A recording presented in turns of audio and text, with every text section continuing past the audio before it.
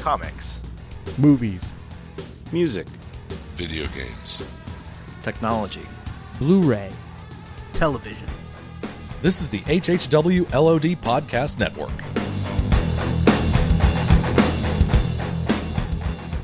Today's podcast is brought to you by Audible.com. Get a free audiobook download at www.audibletrial.com/outnowpodcast. Over 150,000 titles to choose from for your Android, iPhone, Kindle, or MP3 player. This week on Out Now with Aaron and Abe, we're talking Birdman. Wait a minute, I forgot my introduction.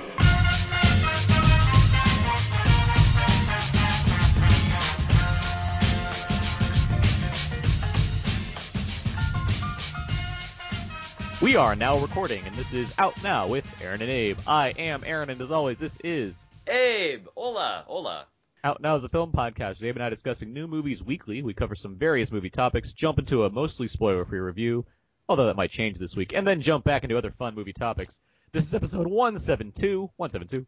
That's actually pretty good. I mean, we're getting close to that 200 mark, and I'm very excited.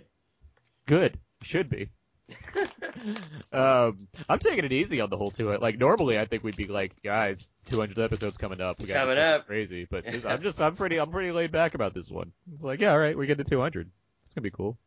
I think it's gonna be actually very cool. It'll be very cool, but we'll announce something. Probably. Yeah, as it comes closer, I'm sure you get more and more excited. So I do. I do. I mean, we're getting close to 175. That's not crazy, but yeah, I mean, that's no 200 though. Yeah. Anyway, we're talking about Birdman this week. Thank you. That was the squawk. Thanks for clarifying. Oh, okay. Okay. I write in what you thought Abe was doing. I don't know what else you were going to do with it. We're talking about Birdman. I feel, since Birdman's been out a while and it's a small enough movie where I feel like anyone listening to this podcast will probably have seen Birdman, that we might just go full spoilers on it when we get to our review of Birdman.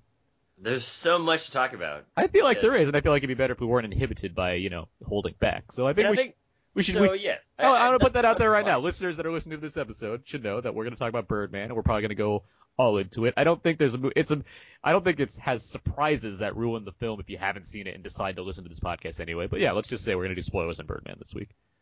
But we got 20 minutes before we get to that, so let's, I haven't even talked about this guy that's also with us talking about Birdman with us this week. But yeah, here he is. From the Beverly Press, he's writing, directing, and starring in his own adaptation of Transcendence for the stage. It's Jonathan Van Dyke. Heyo! Welcome back. Wait, was that an Arsenio Hall show too? I don't even know. I thought it could have been Tim the Tool Man. Oh no, I killed Wilson. Back to jail for me. I mean, aren't we all just basking in early 90s, late 80s television with Too Many Cooks these days anyway? Oh my god, Too Many Cooks is hilarious. Too Many Cooks. Abe, have you seen the Too Many Cooks video? I have not. Oh my god. Oh no. You have to watch it. And not only just the podcast right now. Not only do you have to just watch it, you have to watch all of it because because it's 9 minutes long and that can seem unwieldy, but at the same time, it's totally worth it. This looks amazing. I just looked it up. Yeah. So let's all stop and then we'll come back after Abe's watched it. Okay, so we're back. That was great, right? Wasn't that great, Abe? Oh my gosh! Oh man, I am now a huge advocate for Too Many Cooks. Great. So let's move on. Let's get to some show notes here before we get into the main show. New commentary coming soon. I'll just say that right now, and I'll say that our friend of the show, Maxwell Haddad, he is definitely going to be involved in that commentary podcast track. So stay tuned. Let's see. iTunes reviews and ratings. Good to get those. Helps out our show, helps other people find our show. And Abe, we actually got another iTunes review. This is amazing. This one is amazing. This one is from MM Ness. MM Ness. Or MM Nessel, I think, actually. Nessel. It says, love you guys so much. Awesome insights about movies. Plus, it seems like you're always having a blast. I look like such a doofus laughing out loud on the subway when I listen to you. Keep up the good work. Thank you very much for that. That's another 5-star rating, but you don't have to give us 5 stars. It's just happy to get some kind of notice because, again, it helps out the show. The question is it the train, like DA, or is it the train? He said subway, so it's neither. Oh, or the subway. Okay. Good one. I don't know. You clarify, Ness. But yeah, that was great. And speaking of great, we've had a lot of great response to our Interstellar show from last week with Scott, friend of the show, Scott Mendelson and Ali Matu. And I just like to say thank you guys for enjoying our conversation. I thought Abe and I and our guests had a very good time talking about the film and going in depth on it. And it was a lot of fun, and I'm glad it's being received as such. I mean, what's great about the movie too is that again, even the nation is divided on Interstellar. So I'm glad that we were able to have different voices on it as well that can provide another side instead of just being all sunshine and rainbows.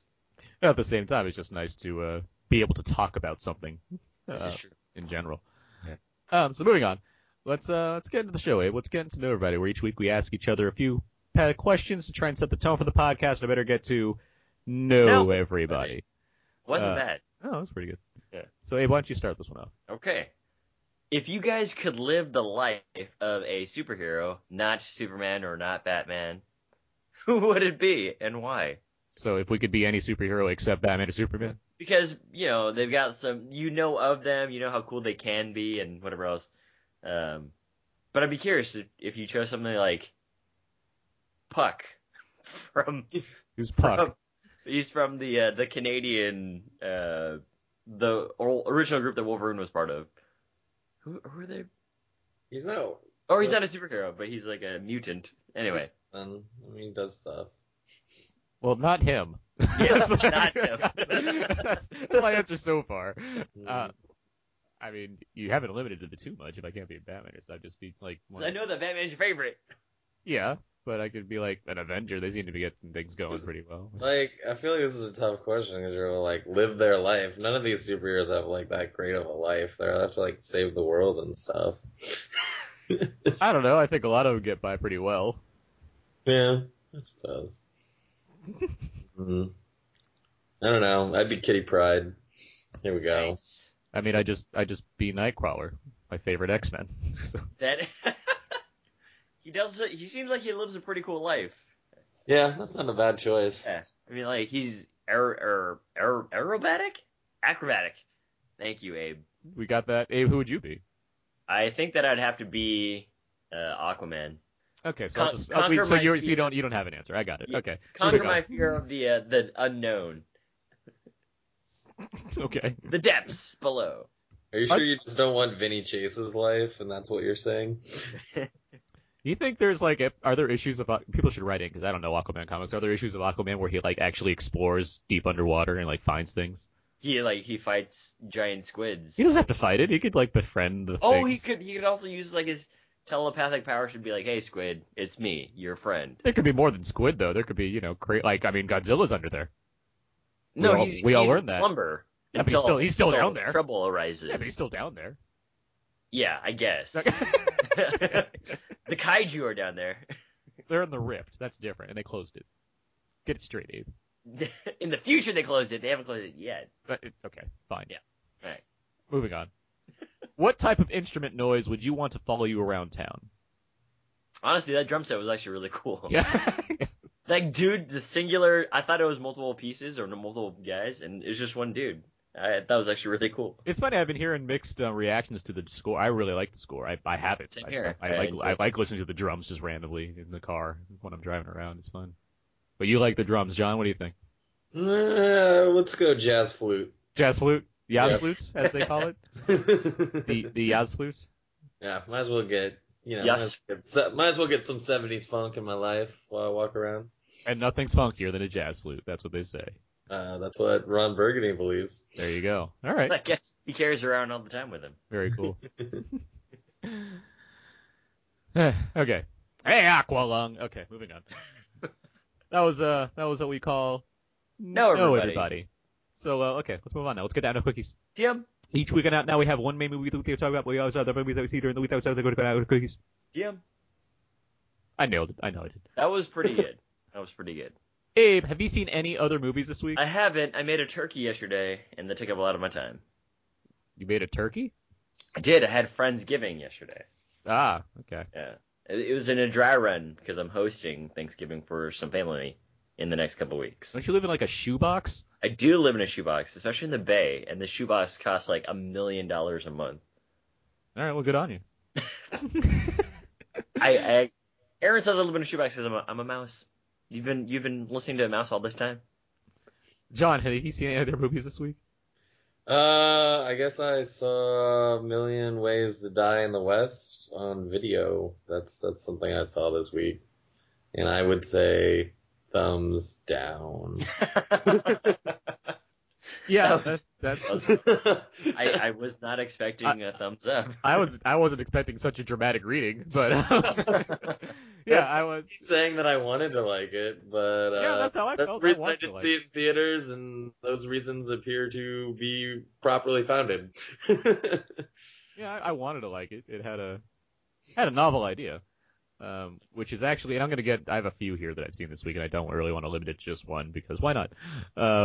But you mentioned A Million Ways to Die in the West, and I mentioned that in my review for The Homesman, the Tommy Lee Jones Western that's come out, because Million Ways to Die in the West, I do like the premise of the idea of the West was a terrible time to live in, and playing off of that. And The Homesman seems like a representation of that because it's very grim and dark stuff. It's Tommy Lee Jones and Hilary Swank playing. Well, Jones is like a claim jumper. Swank is this kind of older single lady living in the West alone. And she goes on this mission to take 3 women that have gone crazy to a farm or to like a camp in Iowa to kind of help them get better. And she finds Jones along the way, and they kind of team up to do this mission. And there's a lot of really grim stuff that happens in this movie, which is kind of awful. But at the same time, it has a lot of dark humor in it, and I just felt it was kind of mixed overall. That said, I really think Hilary Swank is very good in this film. So it's like, that's an aspect to praise. And you get a Western these days, it's probably going to look good. And it does. It's a very good looking film. But overall, it's pretty mixed on The Homesman. I would say the same about Foxcatcher, which I'm also going to bring up. Foxcatcher. Steve Carell, Channing Tatum, and Mark Ruffalo. All of them are giving maybe career best performances. Maybe not Ruffalo, because Ruffalo, I think, is always pretty great in movies. But overall, while I recognize so many good things about the film, and I recognize that the movie has very strong reviews and will likely be nominated for a lot of things, I wasn't a big fan of it. It didn't do much for me. That's just kind of, I almost had no reaction to it in terms of like how to take it in, besides like, oh, well, that things happen, and that's kind of sad. But sure, it's well acted, it's well made, it didn't do much for me. That's kind of the overall takeaway. Movie that did do a lot for me, though, Rosewater. This is Jon Stewart. Yeah. Written and directed. Adapted and directed by Jon Stewart, starring Gael Garcia Bernal. Gael Garcia Bernal? Gael Garcia Bernal? I don't know. I like him quite a bit. He's a very strong actor, and the movie is quite strong. I enjoyed, Stewart had some kind of flair behind the camera that I was enjoying. The film in general is well acted and presents a story that can be frustrating to watch based on what this event is that takes place. It's about this reporter who's gone to Iran, and he gets imprisoned based on basically bearing witness to something, and he's put into kind of solitary confinement. That's like the majority of the movie. The thing I'd like to add about that is just, he was arrested because he shot a video for The Daily Show, and the people who watched it were like, "Oh, you were talking to an American spy," who was played by Jason Jones, and it's just like, "Why are you talking to this U.S. spy?" It's like, no, it's just a comedy show, and they didn't understand that, so he was in prison for that. It's not entirely for that reason. Right. There's more things. It goes, yeah, and it goes into that. I found that was a very interesting catalyst for what happens to this person. But yeah, anyway. I like the film quite a bit. It's quite strong. I should go seek it out. Yeah, I think it's worth checking out. Lastly, to wrap up quickies, I saw Dumb and Dumber 2. I don't have much else to say. End of segment. Yeah. There were a couple laughs, which, for a 105-minute movie, it could stand to use a little more, I would say. So there you go. All right. So yeah, that was that at Quickies. Yeah. Let's move on. John, have you been looking forward to Dumb and Dumber 2? Has that been on your list of I can't wait, need to see it? It was probably 5 months ago, but I think it became pretty apparent that it was not going to be worth seeing in theaters, at least. I do like the Dumb and Dumber TV show, The Newsroom. That's a fun one. Ew. Take that, Aaron Sorkin. Boom. Moving on, let's get to trailer talk, where we talk about one of the newest movie trailers of the week and when it's coming out and what have you. And this week we're discussing The Gambler. This is the film starring Mark Wahlberg, out of action guy role for a nice change of pace. Directed by Rupert Wyatt, who directed Rise of the Planet of the Apes, and written by William Monahan, who wrote, among other things, adapted the screenplay for The Departed. Obviously, other films like, what was it? What was that one movie? Kingdom of Heaven. One of my favorite Ridley Scott movies. Kingdom of Heaven. There's millions. But yeah, The Departed's the most notable one because, of course, Mark Wahlberg was nominated for Best Supporting Actor in The Departed. Remember that time in history when Mark Wahlberg was the only person to get an acting nomination for The Departed? That's a fun time, wasn't it? The Departed? That's a funny time in history, isn't it? You sure Leo didn't get a nomination? No. Neither did Matt Damon. Both very good at The Departed. Not as good as Mark Wahlberg, though, apparently. Apparently not. Yeah. I mean, like, that guy... The guy from Boston who swears a lot got nominated for a role where he plays some guy from Boston that swears a lot. Imagine that. I mean, I don't know. Maybe they enjoyed his Wahlburgers. You know, all that said, I like Wahlberg. I think he's fine in that movie. But that's like, when you look back and it's like, The Departed, who got acting nominations? Mark Wahlberg. All right, okay. Anyway, The Gambler, which actually looks pretty good. I'll read the IMDb description. It says a literature college professor and a high-stakes gambler runs afoul of a loan shark and his bodyguard like gangsters while he has an affair with one of his students. Yeah. A lot to unpack there, but yeah, it stars Mark Wahlberg. It also has Jessica Lange and Brie Larson and John Goodman, very bald. Omar from The Wire. And Michael K. Williams, yes. Yeah. And with all that said, let's start with John. What do you think of the trailer for The Gambler? I mean, it was a solid trailer. It's interesting to see Jessica Lange in like a movie because I'm just so used to her in American Horror Story. Yeah. And she looks like she's gonna have a lot of fun with that part. I don't know. It looks like maybe a more extreme Rounders. Yeah. Okay. That's a good point. Hard to get a grasp on it. I worship Brie Larson, so I will probably see it at some point. It looks like a solid little kind of one of those movies that doesn't happen that much anymore, where it's kind of, I think it'll be one of the main movies in the weekend it opens, but things don't blow up in it. That we know of yet. Abe, let me ask you, before I ask you your thoughts on the trailer, you should know that your least favorite character from The Place Beyond the Pines is in this movie. Okay, go. Are you serious? Yes. I didn't see him in the trailer. Okay, don't worry about it. Go. All right. I thought the trailer looked pretty solid as well. I myself am not a huge fan of gambling movies, not because of the morality or whatever, but because I don't really find I don't understand it as much as I should or as I could. So I don't really know what the tensions are all about. Like, oh, this guy's got these set of cards, and is this tense? Maybe. I don't know what to make of the rest of it. But anyway, John Goodman looks amazing in here. Although he's pretty good in a lot of his movies. And again, Omar from The Wire is in here. But I think it'd be amazing if the opening shot of this movie, after all the credit sequences, is just Mark Wahlberg in his lecture hall, just talking about, like, I don't know, John Frost or Robert Frost or something, and then he goes out. So you want to see him teach? I think it'd be really funny. It'd be like, so by the way, the high level concepts of this piece of literature in the 18th century was just about the Moors and how they descended upon England. It seems like you want like an Indiana Jones-esque opening sequence where like he does some intense gambling and then it's followed by him back in like his lecture hall teaching. Well, it'd be the lecture hall first and then the intense gambling later, and I'd just be like, that was a good point there, Professor Mark Wahlberg. Anyway, it looks pretty solid. I agree. I think the movie looks fine. As much as I like Mark Wahlberg and like seeing him in kind of, action guy role, I do tend to find him funnier I find him more entertaining when he is in a different mode than that. I think when he plays kind of comedic earnest, that's when he's at his best, which is why something like Boogie Nights works really well. And I like seeing more of that side of Wahlberg. So this is a nice change in pace. And I mean, it's a bit different direction from Rise of the Planet of the Apes from director Rupert Wyatt, but I look forward to seeing what he has to do next. So I mean, there's a lot of things there that I look forward to. And yeah, I also am a big fan of Brie Larson from Short Term 12, among other things.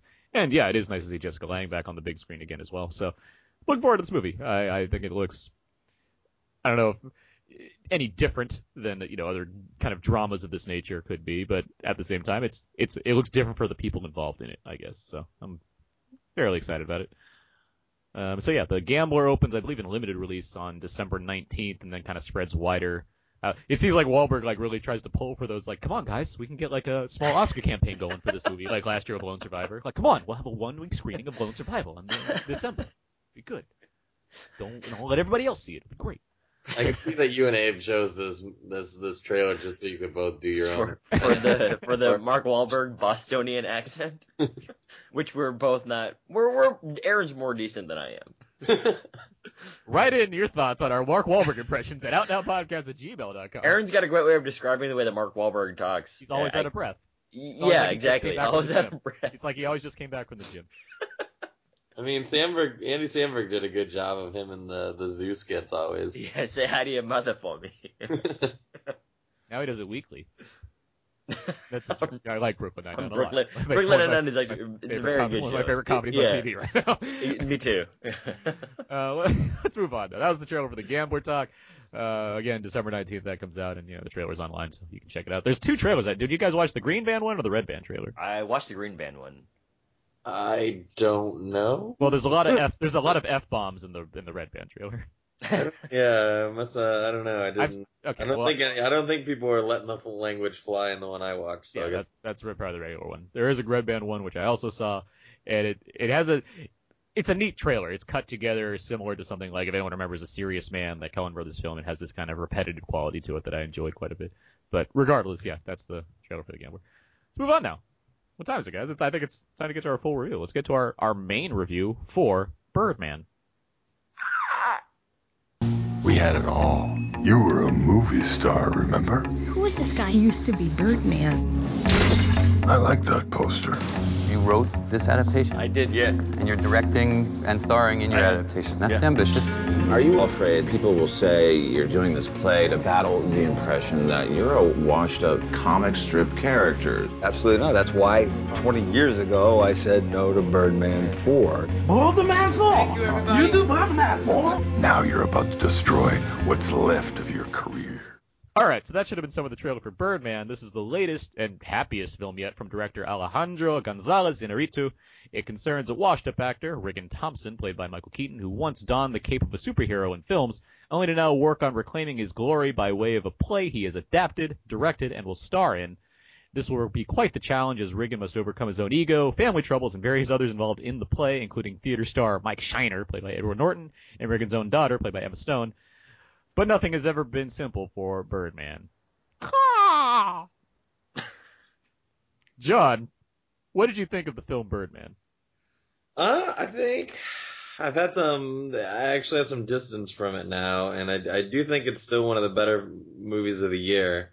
I think overall I would highly recommend going to see this movie, and I think it's for many different reasons, but it's just one of the more unique movies you will see this year, based on a lot of different things. But more than anything, it's the highly stylized manner of which it's presented, which, for those who don't know, it's kind of presented in one continuous shot for the entire movie.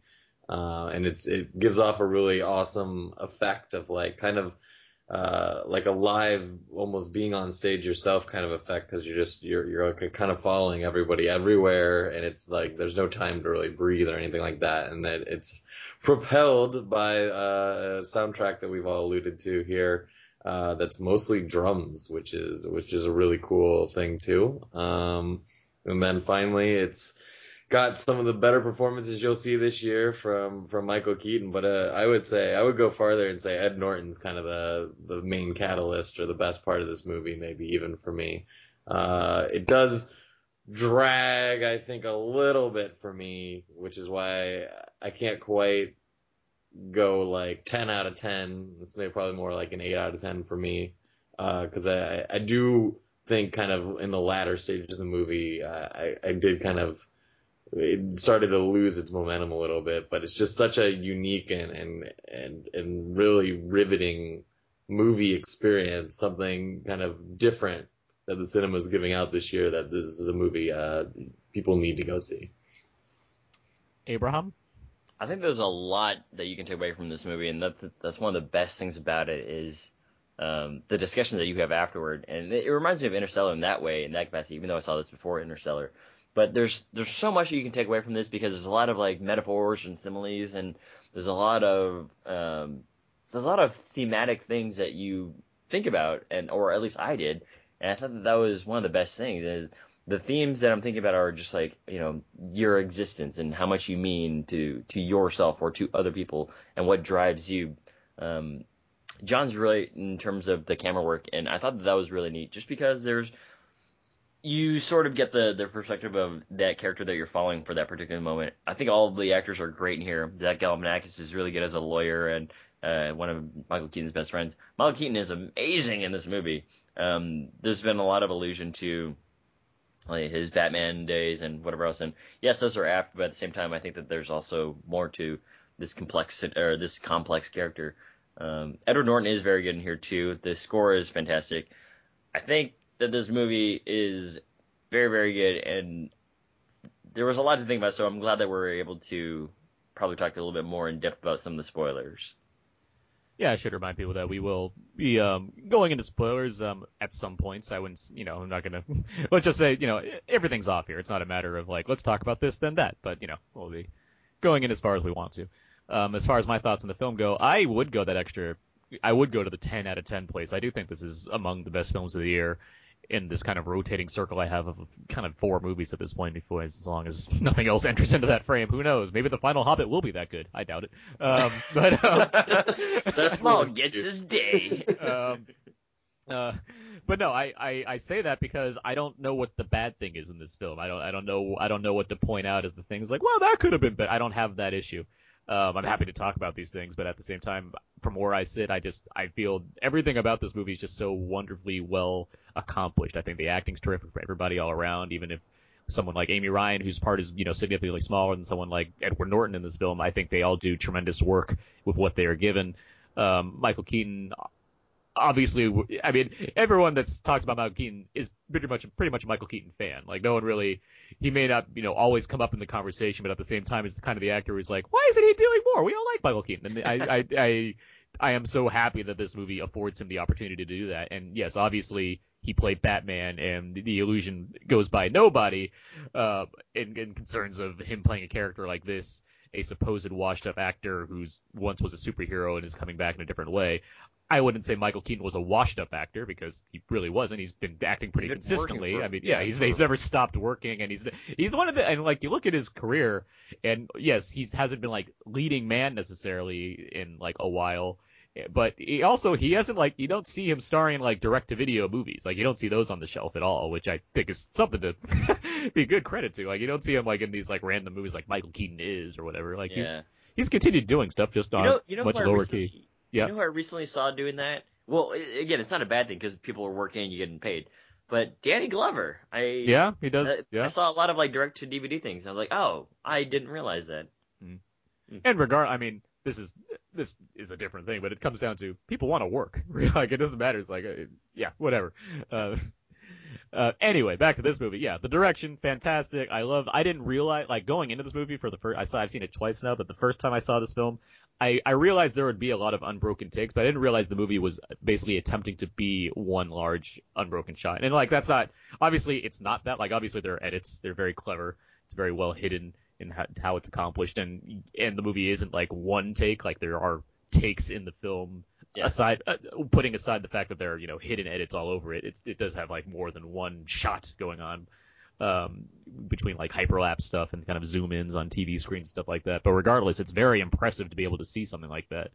And I mean, between the editing and the cinematography by Emmanuel Lubezki, who won the Oscar last year for Gravity, I mean, it's a damn good technical accomplishment that goes well with this kind of story that's being presented. And as Abe said, there's a lot of things to talk about regarding the themes and regarding the kind of the way it presents a character who's coming back from something and kind of finding his place in society. There's just a lot of really great stuff about it that I really enjoyed. And one of the best things that I think that you had alluded to is just that the camera work, I was actually paying more attention to it because I noticed it very heavy on, but then at a certain point I was trying to find out where the cut was, and I was like, oh, okay, well, I think there's a cut there, and I stopped paying so much attention to it. So does it really go throughout the movie, John? Like they try and play that throughout the entire movie because I think I stopped like right when he left like the theater or something. I don't think there's ever a black screen. This is in like I think we almost always we might go through a dark hallway and kind of enter into a new world, but it's pretty continuous otherwise. Well, yeah, they're invisible cuts. Like right. It's not there's there, but it's not trying to present like, look how clever we are. I mean, it's not making it obvious either. It's just kind I don't remember a movie that's ever like really done what it does perspective wise for the camera. Like it's really interesting because you are just kind of like, it's like you're kind of hurrying around with everybody, kind of like trying to keep up with them. And there's some really just cool effects where, you might like come out and like all of a sudden you see the crowd or they're on stage and they're kind of far away, or like there's just some really interesting perspective things I think that he works with. That kind of just everything kind of folds in on itself thematically, whether it be that camera style or the live nature of it, playing off of the live nature of theater and all those kind of things. I mean, the most famous example of kind of a movie that attempts to be one giant take is Alfred Hitchcock's Rope, which just has obvious cuts in there, but is designed to be a movie that plays out in real time. And even this movie doesn't even play out in real time. To be thinking to when you put it, I mean, it's essentially capturing like several weeks, even a month of time, and because it's very stylish, as you mentioned, John. It's very stylized in its presentation, where you can jump from like having a character talk about somebody joining the stage to having the next scene be that person having already arrived, not seeing the phone call that took place and the negotiation or whatever. It just moves like, okay, here we are, it's the next day, within the same take. And it's stuff like that just makes it such a, I mean, beyond what's going on in terms of like the story, it's just such an intriguing movie to watch and entertaining for those reasons. No, it's definitely a movie that I would look forward to seeing a second time because there is almost so much going on. It's not just like a visually cool movie. We haven't even though we're kind of starting there. It really is the characters and the performances. You could take away all the stylized parts of this and have like somebody try to direct it as boring as possible, and it'd still probably be a really good movie strictly because of the actors who are in it. I mean, I don't know if you can name me a better duo in a scene this year than when Ed Norton and Michael Keaton are playing off each other in this movie. It's certainly like it gives you that impression. Like if I had to, I could probably think about something and maybe come up with an answer. But yeah, I mean, just offhand, just kind of the intensity of them acting, not even just because they, if they're antagonistic to each other or not, just kind of the energy that you get between them is so strong and it's so well accomplished, and it helps that the movie has a certain style where it's unflinching as it presents something to you, but it is really well handled at that same time. Yeah, and the movie also has like this frantic pace to it too, to some degree. There are some quiet moments, which Aaron, you talked about with Amy Ryan, who's very lovely in this movie. She kind of brings everything kind of down and back to your gravitational pull feet. I mean, yeah, she's featured in kind of the least stylized sequence. And even like Emma Stone, actually Emma Stone and Edward Norton scenes together, I think they're very much grounded in her sense of reality that Michael Keaton stuff isn't. And what's great about those scenes, and did we just move into spoiler, or do we just talk openly about it? Yeah. All right. So there's some great scenes with Emma Stone and Ed Norton, and also Liev Schreiber's wife, who Naomi Watts. Naomi Watts. And, that's where your entry point. I was like, I know who she is, but I can't remember her name, and this is the only way I can describe her. There's some great scenes between them, and just the way that they are comedic, but at the same time they emote so much. But because again, the theme that I kind of heard of a lot was just your relevance in life, and how do you know when you make it in Hollywood or on the big stage. One of the best things is when Emma Stone is asking these truth or dare questions to Edward Norton, and he's like, truth, and it's like, oh, okay, well, what would you do if you could do anything with me? He's like, it starts out kind of funny because he says like, I'd gouge out your eyeballs, and then I'd put them into my head and walk around the city with your perspective. And it's kind of just this very huge tonal shift because he's kind of an asshole. In the entire movie, like his character is an asshole. If you wanted to say, I mean, you talk about playing on somebody's real life persona. Yeah. With Michael Keaton, it's the same thing with Ed Norton. He's a difficult actor who takes over productions. Yes. He's known for being an actor that kind of wants to do things his way, and the movie kind of it doesn't seem like it's hiding the fact that it understands that casting Norton in a role like this obviously echoes things that people might think about him in real life, and that's right. It's that kind of subversive stuff that it helps them, gives the movie like another sort of meta edge. Yeah, the meta edge was also amazing. But just to finish up that thought, so Naomi Watts also has a moment where she kind of breaks down. She's like, dude, I wanted to make it. I just want somebody to tell me that I made it. And it's really weird because she herself has already acknowledged that she's here on the stage, she wanted to do Broadway, and now she's here on Broadway, but nobody has told her that. And it's always like this, looking for authentication or authenticity or an acknowledgement from other people. Like, you're wanting people to acknowledge you and say, like, yes, you made it. And it's really kind of I wonder if it's something that, these guys, all these actors have really hit at some point, which is like, I want somebody to say that I did really well in this past movie that I made, or, now I've arrived, and I want people to acknowledge that. Not in terms of, like, fame and glory, but just like, hey, I worked really hard for this, and I want people to like the work that I do. Which is, it's part of why I really like the casting in this movie. I think the casting's very key here, where you have, none of the actors feel like they're playing similar roles to each other. Like, say, Andrea Riseborough, who plays the other co-star in Keaton's play, who also has a relationship with Keaton's character. Mm-hmm. She maybe, with Amy Ryan, has maybe the least showy role to go into, but she does just enough to really kind of strengthen Keaton's character and provide her own perspective on things going on in this play. And it's not the one that will nearly get any sort of acclaim compared to the other actors in this film, namely Norton and Keaton. But it's just, and Stone for that matter, because they have a lot more to do. But at the same time, it's the kind of thing that it helps hold this thing together. It helps add to this thing as a whole. Even something like Merritt Weaver's role as kind of like the sagehand assistant person. Like, there's just people like that pop up, and they're just really effective. What's funny about this is I think before I saw this, I thought the magical realism was going to be a big important part of this movie to me, and actually all these other things we've talked about are like ranked way ahead of that for me. Like, I'm usually a big in the tank person for some of that, and I think that still worked in this movie. But it's kind of funny to me that there are just so many parts to pull out of this movie that you can compliment. I mean, most movies are like, there was a good performance in that movie, or there was some interesting directing in that. And instead, this one kind of just has it all, and you kind of bury some of these things that would be a big deal in another movie, like, Michael Keaton's got an alter ego that's like on the side here, kind of what's happening. And it's like, it doesn't even register as a top, like, 5 cool thing in the movie for me. It's funny, because we haven't really brought that up. Yeah, Michael Keaton does have this kind of a Birdman, kind of devil on his shoulder following him, telling him things that he kind of deals with, so he can kind of have an open inner monologue happening.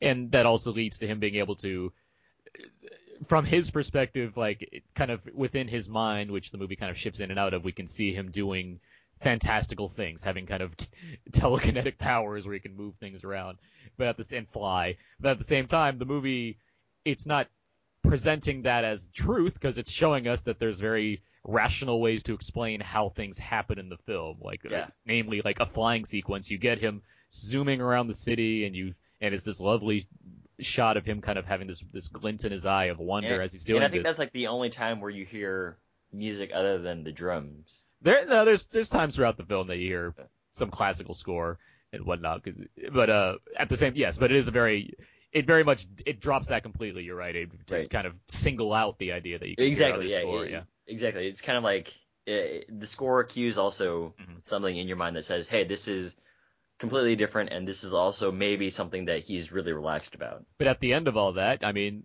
you get the shot of the taxi cab, and that he's, clearly he took a taxi to the stage. Like, it's not cheating, except for the end. And I'm not saying the end.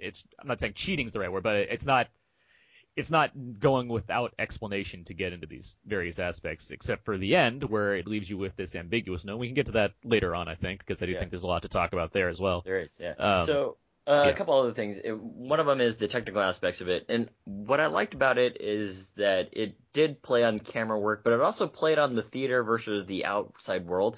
And the theater is very claustrophobic. There's a lot of there's actually a lot of space in there, which the camera does very well. But it's almost like Michael Keaton is, I guess you could say that it's an analogy for his life, which is like whenever he's like stuck in here in this theater, he's frustrated, he's angry, and he's quickly upset. And then when he leaves and just explores the city, he's Birdman again. He's free. It's very open. It's an open world. And I thought that was a very interesting play because it's also very dark in the theater for, I'm sure for mood purposes.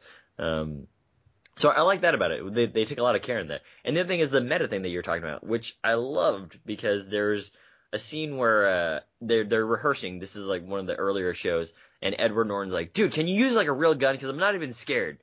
And later in the movie, you are aware of a real gun, and there's real tension. And I was like, what is gonna happen here? It's funny really how scared. You absolutely know it's real too. Like it's great with that visual storytelling where it doesn't like it's again where it's condensing time. It doesn't show him like going out to find a gun, right? It's just like there it is. And you know that it's real because he looks at the magazine and there's like bullets in there. You're like, damn it, what's gonna happen? I'm really scared. And it's beautiful because there's so much tension in one of the later scenes. And that's exactly what they were talking about earlier. It's like you as an audience member are watching this and you kind of feel really nervous for Ed Norton because you're not sure what's going to happen to him because there's so much animosity between the two. I was really on the edge of my seat. As far as themes go, too, it's kind of interesting with the... it kind of takes a swing at what we're doing here, where it talks about the value of criticism and especially in a more outlandish way, the value of or the power wielded by maybe said critics, especially in Broadway.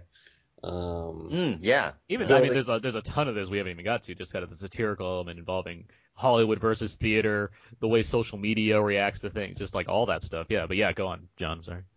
Oh no, I was just gonna say. I mean, that's probably one of the more broadly drawn caricatures is the film critic, or not the film critic, the theater critic in the New York Times. Is kind of just interesting the way she plays off of Ed Norton's character, and they get back into that authenticity where, she's like, aren't you ever worried that I'm going to give you a bad review? And Ed Norton, of course, is like, will I ever do that, Yeah, it's like, will I ever give you a bad performance? It's like, oh, you guys, just go and get a room and get it over with.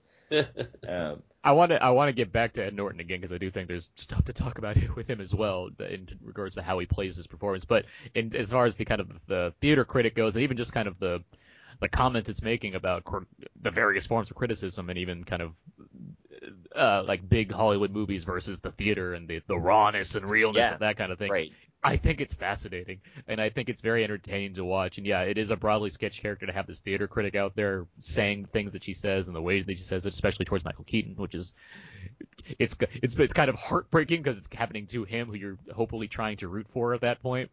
But at the same time, it's like you can see where she's coming from as far as kind of like, well, this actor couldn't make it in the big leagues, and now he's trying to do this other thing, and he's taking up space. And it's not as if, and I feel like it can get lost in the translation, but I don't think it's necessarily like, it's not a film that's preaching to you that theater's good and movies bad, or vice versa. It's commenting on those things. It's making a point that these are things that happen and people have certain opinions that go either way. So when it presents you, it's like, he's in a cape. They got him in a cape too. Like it's like it's making this indictment about superhero films. It's not as if Alejandro Inarritu is against superhero films. It's just like, here's the thing. And then at the other side, it's like, well, look how terrible theaters actors are. So I guess the movie's against theater. Like it's not it's not taking some stance against things. It's just presenting these ideas, and I like that. It provides you with a lot to kind of look at in terms of how people can view certain things, and maybe there's considerations you might not have had before. Maybe you didn't know there's this raging war going on between theater. It's just a lot of fun stuff. The other thing that it pitted you against is just the outsider's perspective versus the actor / stage actor and whatever else, and all the hard work that you do, because there's this great scene where the entire movie is it too. But there's a scene where Michael Keaton is talking to her at the end. And he's like, dude, you realize how hard it is for me to emote, like all this stuff, and all you have to do is just write something in your stupid pen, like away in your room, and you ruin everything. And you do see all the hard work that Michael Keaton's doing to try and get this off the ground, to really do it, and he's kind of working on the shoestring budget, trying to take out a mortgage on his second house. And Zach Galifianakis is going crazy because he's like, dude, this is not going to work. We can't pay this guy all this money. And then you're right, because at the end of it, people like movie critics and theater critics, they can just say something like, yeah, Transcendence wasn't very good. And then it just and then it kind of just public reception. I mean, one person can have a tweet. Hell in a handbasket. One person can write some tweet and like other people respond like, oh, that sucks. I'm not going to see it now. Like it's that's power. Yeah, which is kind of unfortunate because Michael Keaton brings up a good point. Like, dude, it takes a lot of work and it's a lot of effort, and you might not like it maybe because you just don't understand it. And yes, I do give him that credit, but at the same time, some things I think are just okay movies. But I thought that was a really nice juxtaposition just because someone works really hard at something doesn't mean you have to like it. But at the same time, it doesn't mean you have to kind of incite incident over said fact, which is certainly what the critic in the film was trying to do or wanted to do. She didn't end up doing. She ended up being the exact opposite of what she said she was going to do. Yeah. The great news is there's always money in the banana stand. You mentioned Galifianakis, and I just want to say, not only does he look great, by the way, he's like super, like he's really done stuff with his image apparently to kind of trim it down. But he makes a role that looks very kind of easy and thankless, like into something that's just really strong and well. Like it's not. That's the kind of thing what we're talking about, where it might seem easy enough to just be like exacerbated lawyer guy, but at the same time, he is playing that part. He does it well. Like he did a good job. He does do it very well. And there are times where I thought that he was getting so into it that he was forgetting some of his lines because he had to like redo a couple of them on the screen there.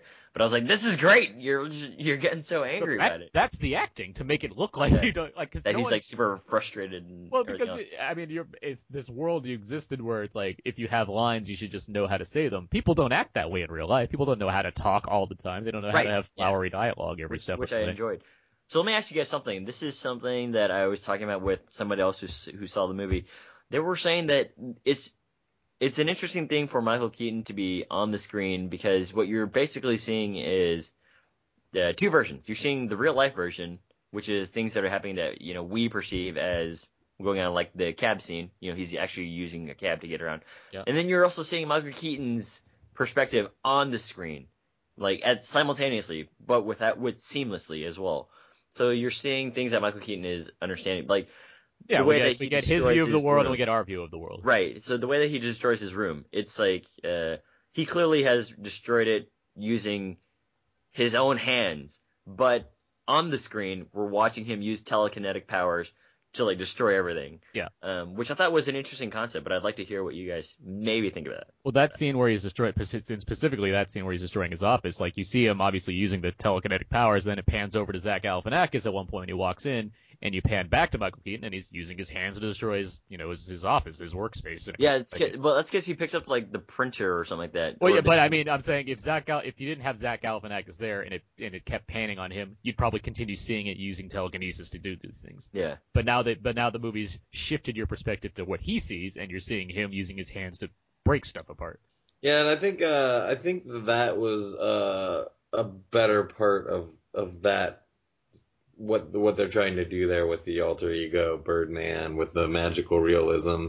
If I was to single out kind of a difficult part of the movie, I would say that there were a few times late in the movie, I feel like, where they used the Birdman persona, that maybe got a little too loose or a little bit, could have been trimmed down a little bit, I don't know.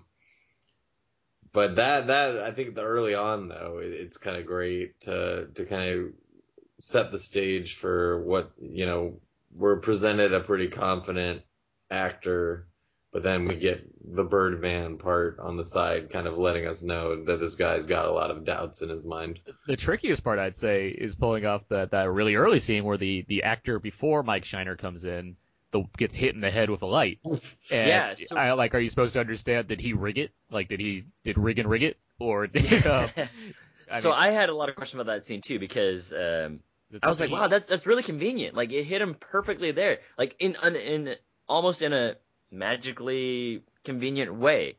And it's obviously something he wanted to happen. Exactly. And given that the movie's presenting us with the fact that these things are happening in can be rationally explained, does that mean that Regan actually rigged that to happen? Or did he actually just hit him, and then we saw what we wanted, or what he wanted us to see? Well, the way they talk, I mean, the way the other characters talk about it, it is certainly, like, it's a thing that he can pull a lawsuit on because a thing hit him, like, negligence on set or whatever you want. Like, it... Yeah.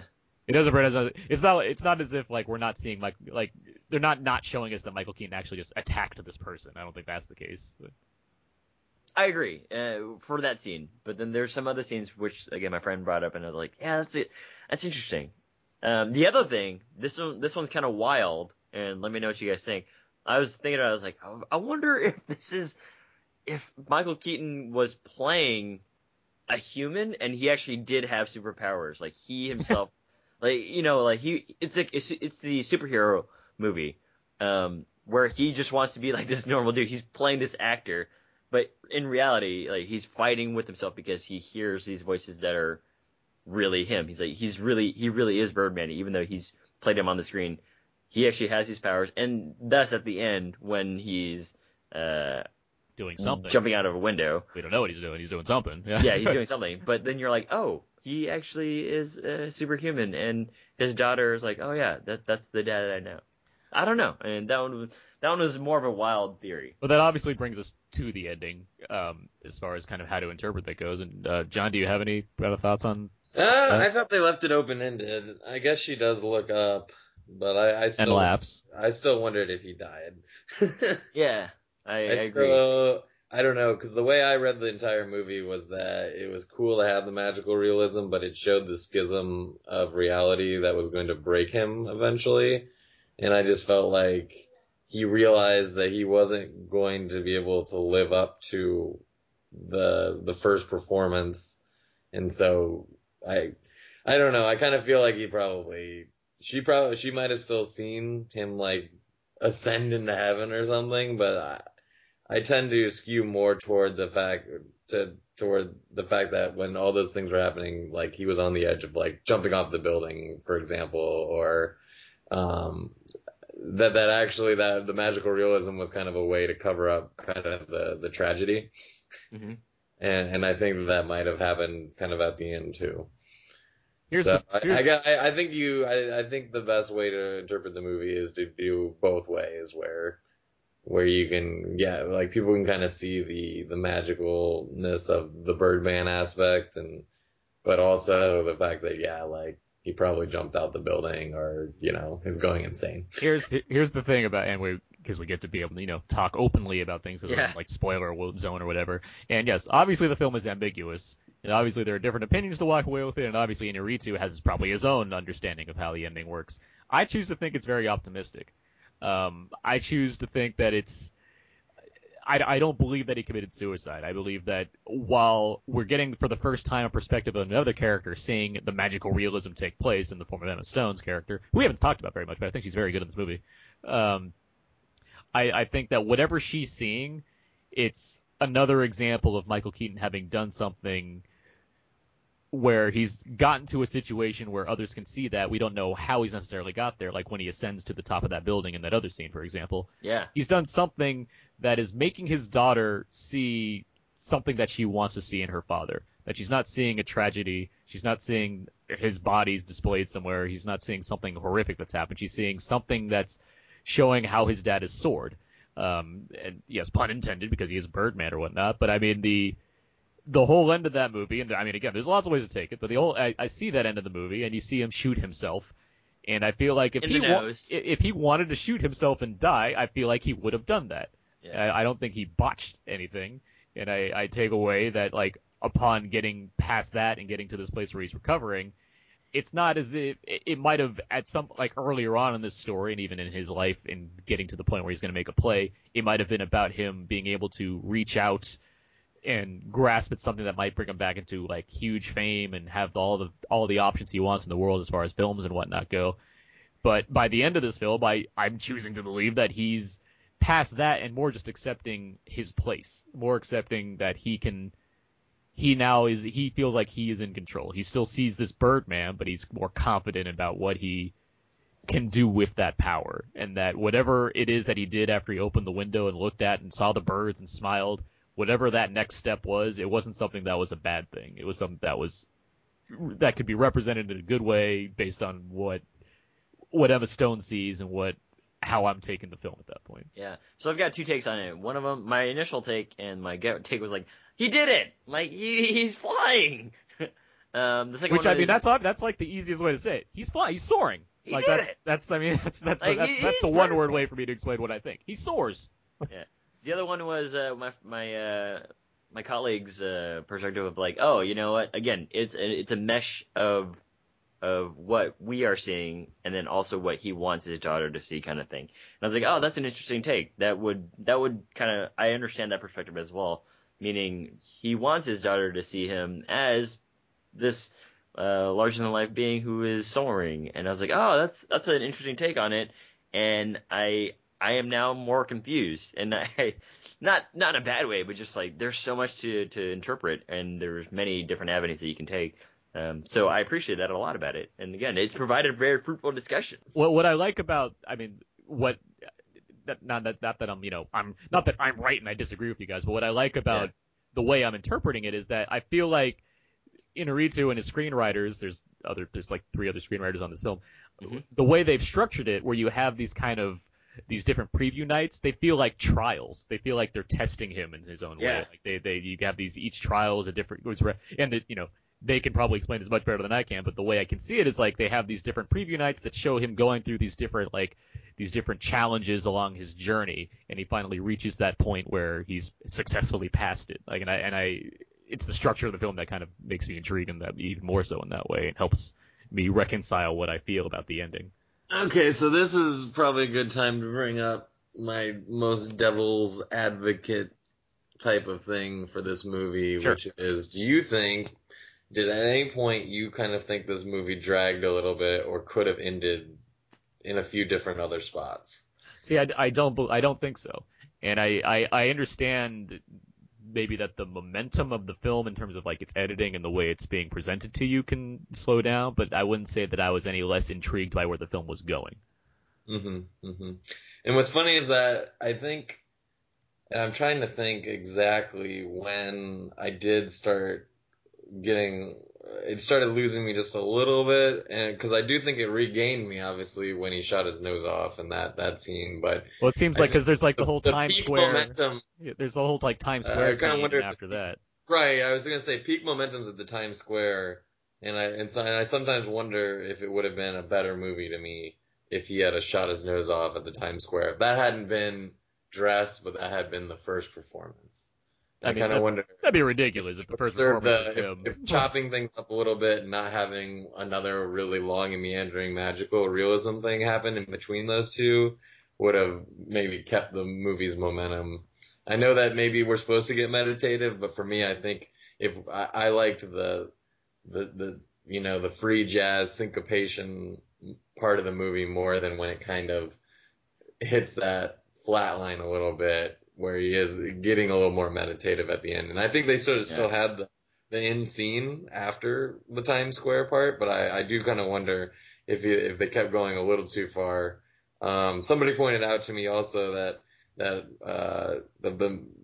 or another person I'd read who thought it lost a little of its momentum kind of noted too that it's when we lose all the other characters too, like, and we're only with Keaton. I think Keaton's a great performance in this movie, but I do think that a lot of the parts I like the most are using the ensemble. So I think that kind of in between the last dress rehearsal and the opening night, I would say I have only one complaint of the movie. That would be that I would have just preferred to keep the momentum from the last the last practice. I mean, that biggest section does come after that Times Square scene, after that performance. And after when he runs into the theater critic, it's that point that you get him kind of walking through the streets, and he gets drunk, and he falls asleep on the sidewalk, and then he hallucinates, and he flies. Like, all of that that's the whole kind of like singled out Keaton-ness portion of the film before it gets back into the theater and back into the last performance and whatnot.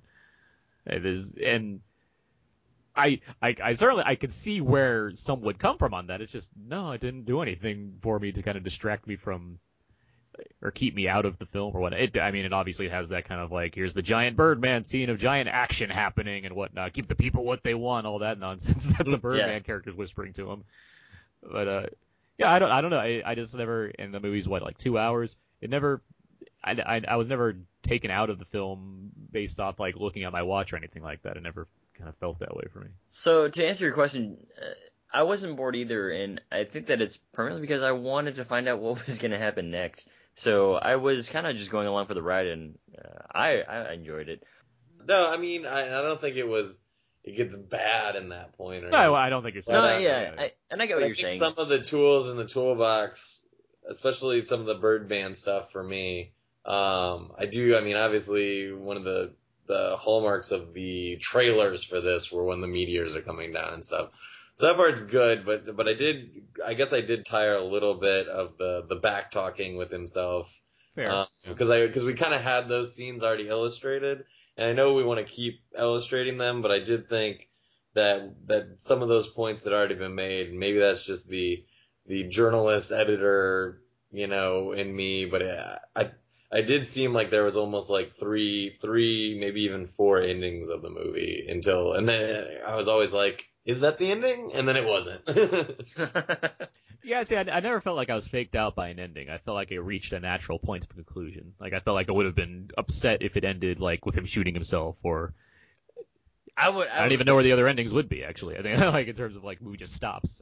He jumps off the roof, and the guy, and that's it. Conversely, I will say that, like, the Times Square thing, like, the movie up and hitting that Times Square with, like, the crazy drumming, and, like, there's rarely been a movie this year that's had that amount of energy and forward momentum at a point in the movie. Especially for a film that's essentially a dark comedy, I guess is the best way to put it. I was actually going to bring up the comedic elements of it. Because I do think it's funny, and in terms of I keep saying I want to talk more about Edward Norton, but I think he's very funny in this movie. One of the most inappropriate parts of the movie is hilarious, where he's in bed with Naomi Watts. Yeah. But just the way he presents himself, the way he presents scenes, that they're really well acted, but he and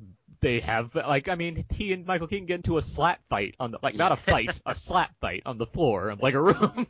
There's things like that throughout that just are and I think very entertaining in a fun sort of way. Right, I think it again proves that usually the best theater/cinema art are the things that find light, dark, and everything in between, and can filter through those very quickly. And I think this movie kind of proves that, where it's something gets the audience laughing, but there's also the tragic comedy part to it in the background of a lot of this stuff too. That's the theater life. And it knows how to bend those things too. Like, you have that scene before the slap fight where Michael Keaton is coming after Edward Norton because of this interview he gave where he basically stole elements of his own story. And then Michael Keaton claims, well, you didn't know me and my father was a drunk. And he turns that around on him because he's lying to him and he's acting at him. And it's just I can be a good actor too. It's just fun little stuff like that. And there's funny bits that Michael Keaton has written for him where he's talking to his wife or his daughter at one point after one of the shows, and he's like, there's this tiny guy with a hammer just hitting my balls. And it's did you say something? I'm broke.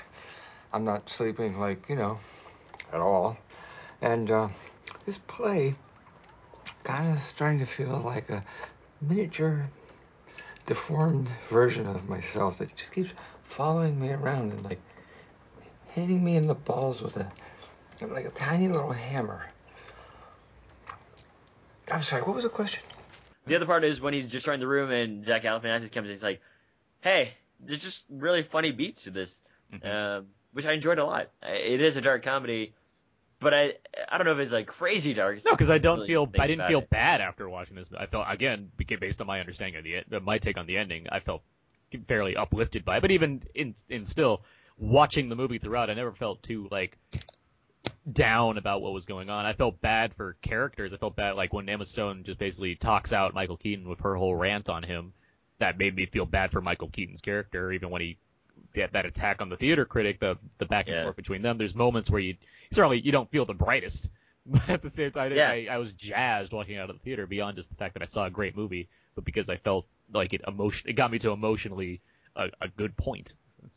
And again, the whole entire notion of just being relevant, I think that's one of the things that it was just revolving all the time, because Emma Stone just tears out Michael Keaton's art, and she's like, dude, you're never going to be relevant. Like, nobody is, because we're just here for a certain period of time, and nobody's going to remember you. And what I really love about that scene is the second she's done talking, her face collapses, because she realizes how horrible of a thing that is. Yeah. that regardless of just her saying that to her father, no less. Yeah. Let's face it, Dad, you are not doing this for the sake of art. You are doing this because you want to feel relevant again. Well, guess what? There's an entire world out there where people fight to be relevant every single day, and you act like it doesn't exist. Things are happening in a place that you ignore, a place that, by the way, has already forgotten about you. I mean, who the fuck are you? You hate bloggers, you mock Twitter, you don't even have a Facebook page. You're the one who doesn't exist. You're doing this because you're scared to death, like the rest of us, that you don't matter. And you know what? You're right. You don't. It's not important, okay? You're not important. Get used to it. And I love also the follow-up scenes with her and Edward Norton where she's just saying, yeah, like, he was just never there. And he tried to buy me stuff to make up for it. He's like, so, yeah, there's really nothing wrong with you. Like, you're just a mean person. What I like about those scenes a lot is that Edward Norton, the way he plays it, reminds me a lot of 25th Hour, which I tend to consider my favorite Edward Norton performance. And that it really reminded me of that when I was watching him in those scenes, of him kind of playing it very down to earth, and the way that he played it with, like, Rosario Dawson or Philip Seymour Hoffman in that film, just the kind of dialing back everything about, and especially in this film where he's playing such a character, and then he's able to have these kind of self-reflective moments where he can be open and honest with somebody. Anything else about Birdman? I'll say this. I think the very last shot of this movie of Emma Stone is beautiful. I love that shot a lot. Well, they do something with her through the camera. Like, she is almost like an alien presence. Well, yeah, the way she gets anime eyes, essentially. Like, your eyes get super wide, and just, I love that shot. I love that kind of slow reveal of her reaction to something, whatever that may be. Mm-hmm. So with all that in mind, I guess we can wrap up our talk about Birdman. I feel like we'd all say go see this movie in the theater. I think that's... I would say this is a movie that you should really see in the theater because of the directing style, because of the visual flair. I think it's much better to have a giant screen where you're kind of immersed into it rather than on your couch kind of looking at a smaller one. Especially and hopefully we'll get audio too. Oh yeah, that's great sound. Exactly. You can that surround sound and really feel the score. I agree with you, John, that lounging and kind of occasionally looking at it doesn't help because the movie is such a technical accomplishment in terms of if you're only half paying attention, which I never want people to do with movies, you might not see how amazing this film is in terms of its construction and seeing these unbroken shots. I mean, regardless of where the edits may be, there are still good lengthy periods of time where there aren't any edits at all, and you're just characters that are moving constantly and using pages and pages of dialogue. It's really impressive. And it's kind of nice to recommend somebody go see a movie in theater for its in theater, qualities that isn't a Gravity or a, giant action flick or something like this. There actually are compelling ways to direct and visually show a movie. Definitely. that is such on a smaller scale. Definitely. Mm-hmm. All right. Well, if that's it, let's move on. Good talk, guys. Let's move on to movie callback.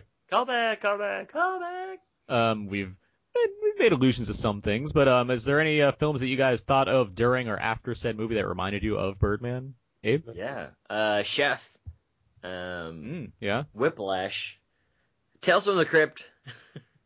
And then Wes Anderson movies. And I bring that up because it's not as static as Wes Anderson movies in terms of shots for scenes, but the way the characters kind of pop in just very naturally in Birdman, it kind of reminds me of the way that Wes Anderson kind of pops people in, but then he holds it for a little bit longer than this movie does.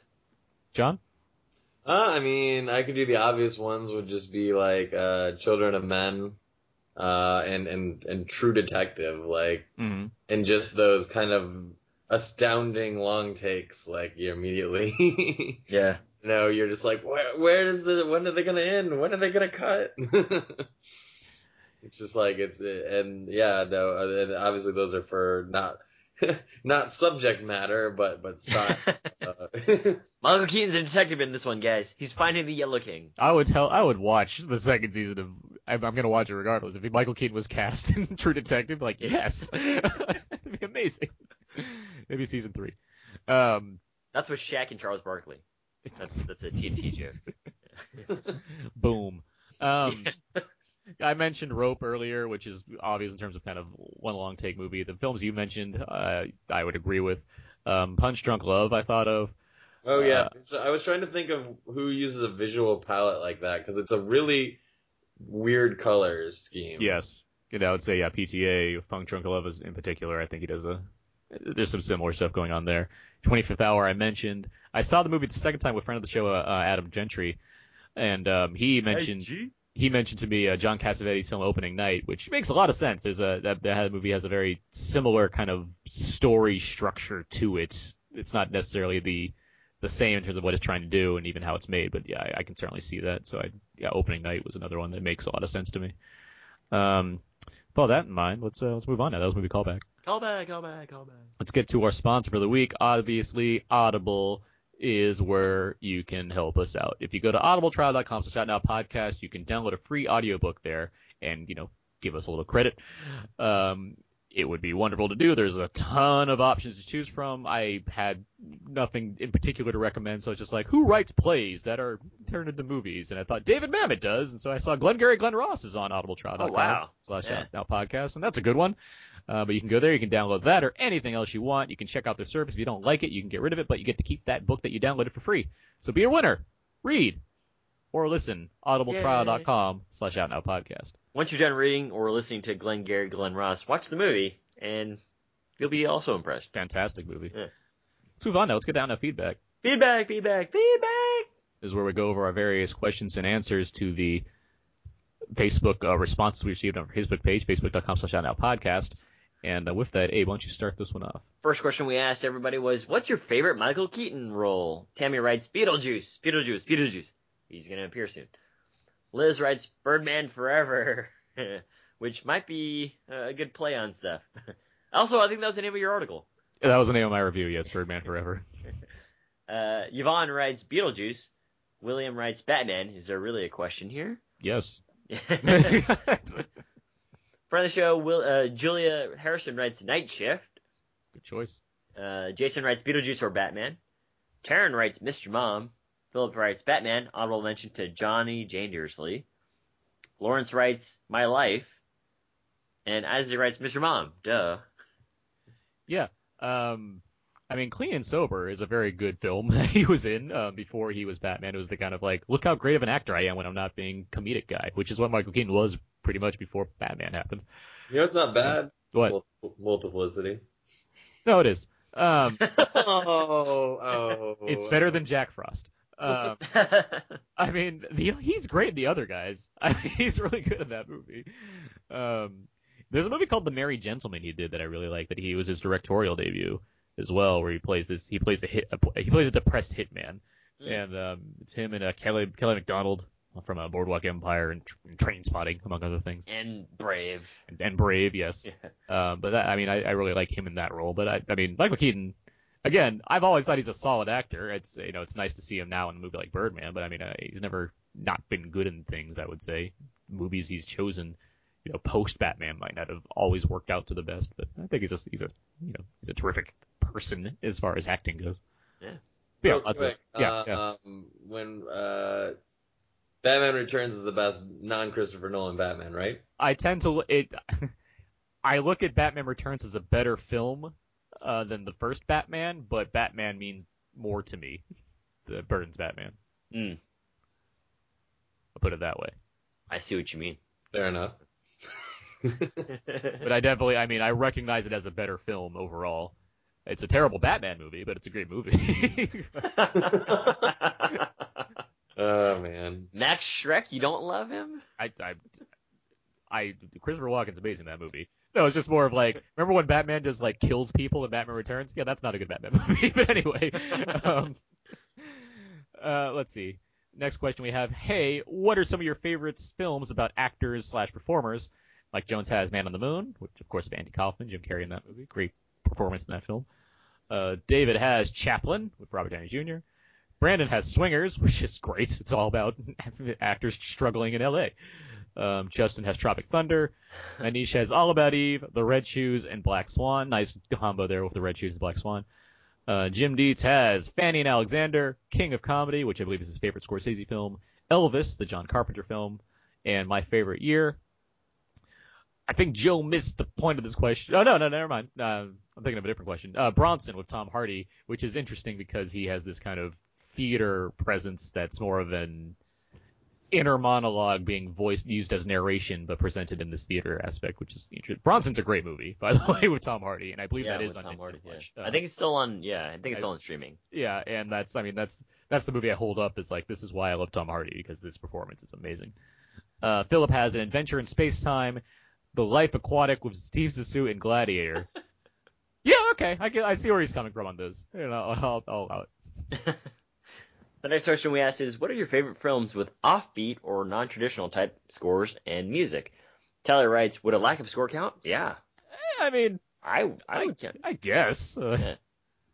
Depends on the movie, I guess. It depends, yeah. But yeah, there's never been did you hear about this, by the way, that Gravity's coming out with no score? There's like a Blu-ray coming out, and there's going to have a version of it that has no score whatsoever. To make it even more isolated and quiet, I suppose. I guess I'm certainly curious. I don't know if the movie. I'm curious to see what that would be like, because I like the score toward the end where she. I mean, it's the dude. It's an Oscar-winning score, so it's like, I really like that. So I have that score, but it's not like The Mist, where like I'll only watch the black and white version. I won't only watch Gravity without the score, but at the same time, I am curious to see what it's like. So. Maybe they're allowing you to be creative and just having no score so you can put in whatever score you want. Well, yeah, I'm definitely going to play the Birdman soundtrack, but I'm just saying. When I say it's amazing. Anyway, Adam writes Little Miss Sunshine. Jason writes The Big Lebowski. And finally, Philip writes Only Lovers Left Alive, No Country for Old Men, and Scott Pilgrim.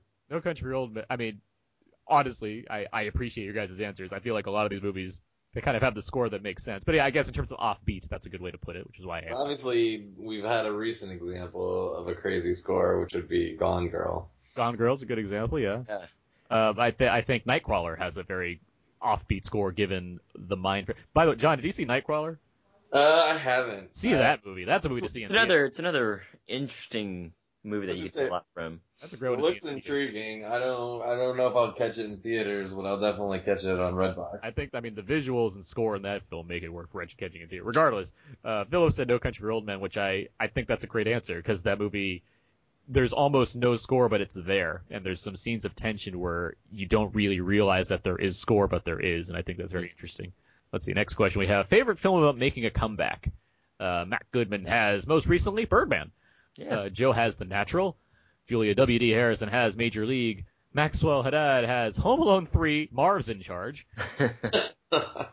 Tammy has The Fighter. Adam has The Pursuit of Happiness. Justin has Anchorman, The Legend of Brandy. Christopher has Backdoor Sluts 3. Oh, Comeback. I misread. All serious, though, for me, The Fighter. Jason has Rocky Balboa. Jose has The Incredibles. It's a good answer. I like that one. I didn't think about that. Philip has The Natural, honorable mention to Pacific Rim, and Tinker Tailor Soldier Spy. And Mike Jones has Rocky 3. So that one was pretty. Wait, is that the one where Apollo gets killed? No, that's 4. 3 is where he fights Mr. T, but it's because Rocky's become such a celebrity, he doesn't fight, and then he has to get his groove back because Mr. T's all after him and whatnot. I love how Mr. T is talking to his wife, like, "Hey, if you want to be with a real man." Oh, I hate that scene. That frustrates me because don't make fun of Adrian. Don't get her into this.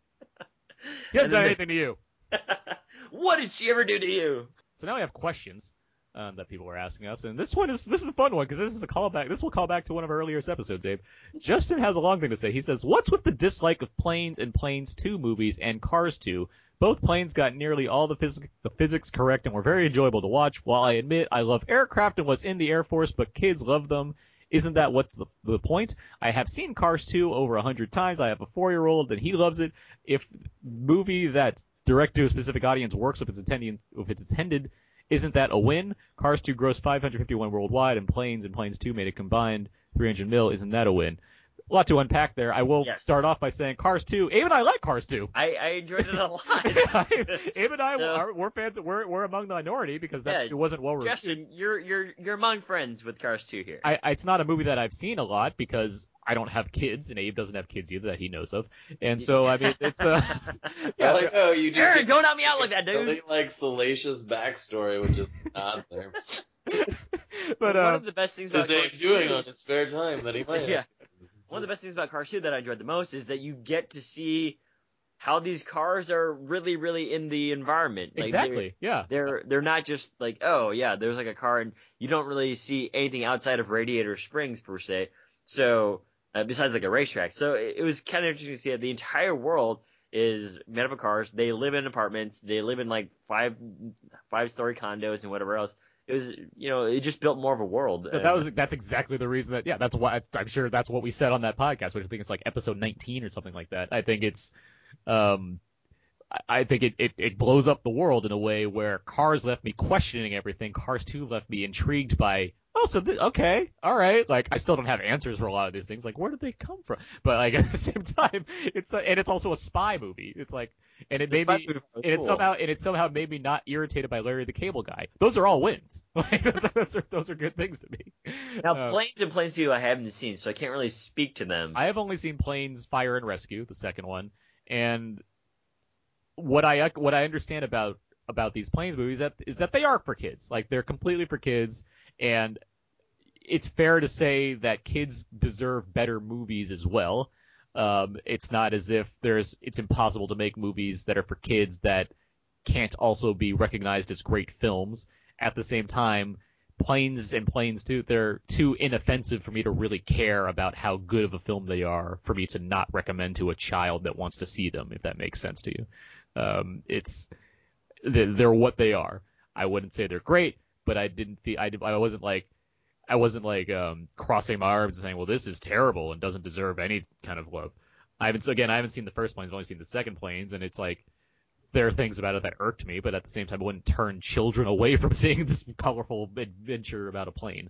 So, as far as the box office goes, Cars 2, 551, yes, it's good because $551 million is more than I have. So, and it's probably, it probably doubled the budget and made its marketing back. And Cars, the reason there is a Cars 2 and will be a Cars 3 is because it sells the most toys.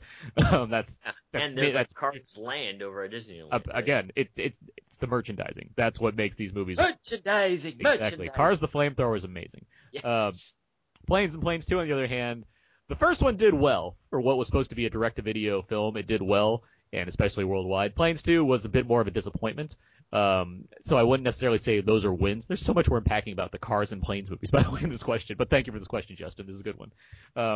So, yeah, are they successful? Sure. Did they blow the roof off of things? Not necessarily. Were they received critically all that well? Not necessarily. Do kids enjoy them? Yes. And if kids enjoy them, that's not going to taint the rest of their life. There's movies that we loved as kids that didn't shape who we are, make us think differently about movies or whatnot in terms of like how to respect something. But it's kids. It's kids. It's movies for kids.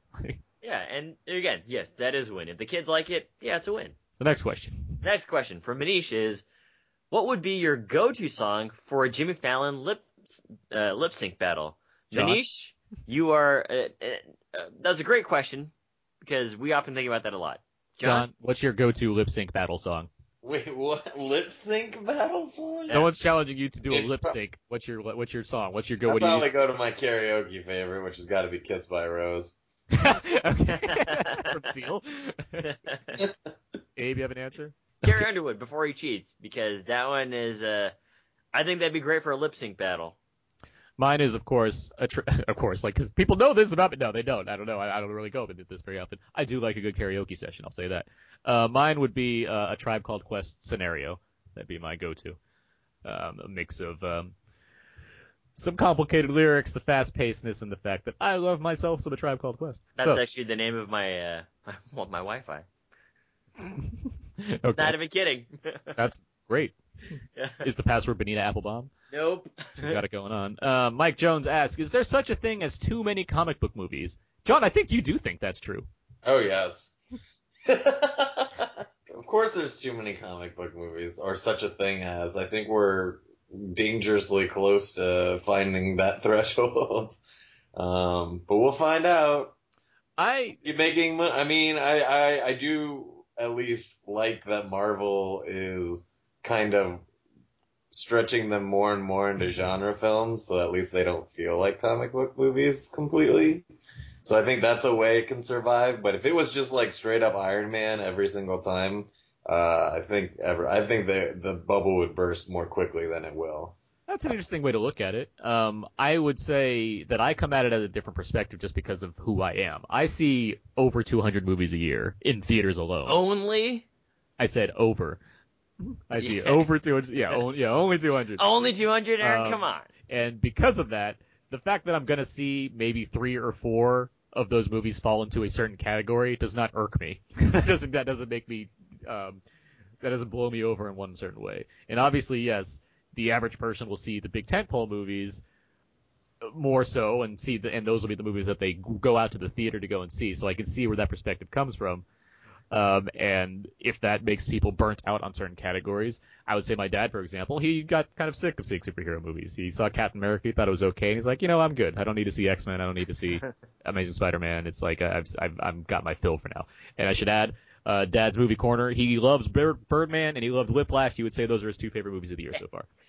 I'm a huge fan of Dad's movie corner, by the way. That's the end of Dad's movie corner.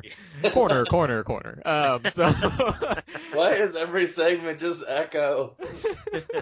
It's actually in your mind. Because we're really uncreative, John. Don't you get that? But yeah, with that said, from my perspective, yes, I love talking about movies. I love seeing movies. And obviously, comic book movies seem to dominate the conversation, which is why I'm very happy Abe and I do a podcast where we can talk about all movies. All movies. I mean, we talked about Interstellar, which is arguably one of the most anticipated films of the year last week, while now we're talking about a much smaller movie that much less people have seen, among the other movies that we talked about this year that kind of vary between things. So I am at a place where it doesn't bother me what type of movie I'm seeing. I'm not getting overwhelmed by that because I'm just going to see another movie the next week and I'm going to talk about that movie. I mean, I don't really, it's the same logic I have with like, why focus on something I didn't like when I can just move on? It's whatever. Right. I guess the counter argument is that there's only so many big movies that get made and we would like to see more original ideas made rather than everything being an adaptation, which is essentially what what a comic book movie is. Which is the difficult point where when you get that, people don't see that or they criticize it, such as Interstellar last week, for example. Big original movie. No one's seen that before, and it gets mixed reviews. And then the lesson is, well, we can't do that necessarily same thing again, but we can do something like it that's maybe an adaptation, and put that out there. And there's a lot of ways to look at that. That's one minimal way to look at it. But I mean, yeah, it'd be great to get more original stuff. At the same time, I don't, we do. We get along. We're talking about Birdman right now, and yeah, it's not as big as a movie like Interstellar or Captain America or something like that. But there's just lots of ways to look at it. And all I can say is I'm not making the movies. I'm just seeing them, and so I'm doing my part. Abe, do you get burnt out on comic book movies or? So I'm kind of on the fence here, and I kind of agree with John, which is when they showed me that slate of all the Marvel movies coming out, I was thinking, I wonder if we're gonna reach some sort of critical mass and have people grow pretty tired of it. However, the flip side of that is if they're all pretty good, I think that nullifies the notion that that's the other thing too. It's not, I mean, we had mixed thoughts on Man of Steel and we didn't get into DC that much, but as far as Marvel goes, even I know, John, you're not a huge fan of all the Marvel movies, but at the same time, at the very least, they're mostly entertaining filmes. Like, no, it's not like. And I've watched the Avengers 2 trailer like 20 times. I mean, I get that, and I can't wait. I have astronomical hopes for Doctor Strange, but yeah. John, that's all well and good, but how many times have you watched the Furious 7 trailer? Obviously, much more. Yes, obviously. Because I don't have friends, guys. What? It's me and occasionally Neil, and that's it. Joke to some person that nobody knows in this podcast. Yeah, I don't know who Neil is either. Let's move on to the next question. Philip asks us, what aspect of a film is most essential for your personal enjoyment? That's a really good question. Yeah. Offhand, I feel like if I feel like I've gotten something out of it, not necessarily because it's hard to say if it's entertaining because not all movies are entertaining. But at the same time, if I come away with enough to like think about from a movie, that does it for me. I mean, that's obviously there's a range of ways for something to accomplish that, whether it's a strong performance or even a great score or just it's visually intriguing or it has ideas. Like it's just giving me something to work with, giving me something that it makes me want to talk about something in a positive manner. Like that seems like that's where it's stemming from what I like most about a film. And obviously I'm a person that talks about films on a near hourly basis, so like it doesn't take much for me to get that. But that's why I love movies. I love being able to dissect and analyze things in that manner. Two elements really stick out to me. One of them is cinematography, and the other one is score. Although the movie as a whole, I mean, obviously has to be a complete package. But the reason why cinematography matters is because if there's something visually there that you haven't really seen before, or something that's there that you think is very unique, it leaves an imprint on you. And score, because score can really make something or break something. And one of the scores I really go back to a lot, he does this in all of his films, is like an Atonement. What's his face? Who's the director? Joe Wright.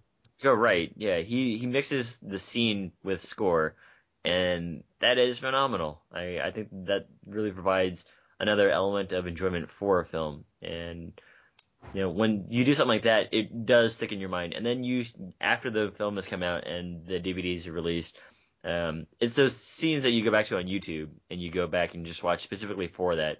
And those are what stick out to me the most. John, you have something that indicates? It's almost disappointing to say, but I think as a writer, but I think the thing that gets me to movies most is director aesthetic. The movies I get excited for are generally based off of what the director is visually kind of known for, I think. Like, I mean, a Fincher movie or Wes Anderson. A Wes Anderson, yeah. Or something where like I kind of know what kind of cool visual thing I'm getting into. Or like Quran's getting to that level where it's like, oh, it's a Quran movie, well I know it's gonna look really cool. Like, and even though it should be like secondary how cool something looks, I don't know. For me, movies are still a medium. I think TV's where the writing is. Movies, I think it's important who's making it, who's helming it the most, and what do they do to make it interesting visually. Great. That was a good question. I like that. Good question. Yeah. Good questions for everybody and good response from everybody. Thanks again, because we do appreciate, making this an interactive show. It's fun to, be able to respond and answer these questions. Yeah. Good questions from everybody.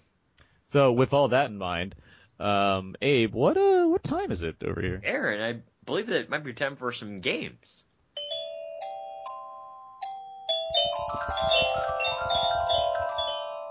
That was like from when you were walking through Newport Beach, right? In your underwear? Yes. Yeah. Yeah. Okay. Something I want to do. Just making sure. Got a game for you guys here. It's called Which Movie Made More? Okay. Yeah. And these are all Michael Keaton movies, which we've talked about. And essentially what I'm going to be doing is I'm going to be reading two movies. You have to decide which one made more, and then whoever is closer will win that point. So, here we go. Toy Story 3 or Batman? Toy Story 3. John? Wait, the original Batman? Yeah, the 1989 Batman. Is this domestic box office, by the way? This is domestic. Yeah. Toy Story. I guess I gotta say Toy Story. That's a tie. You guys are both right. 415 million. Versus like 250? 251, yeah. Yeah, Toy Story 3 was a force. What about inflation? Inflation. We don't count that. Yeah. Need for Speed or 2014 RoboCop? The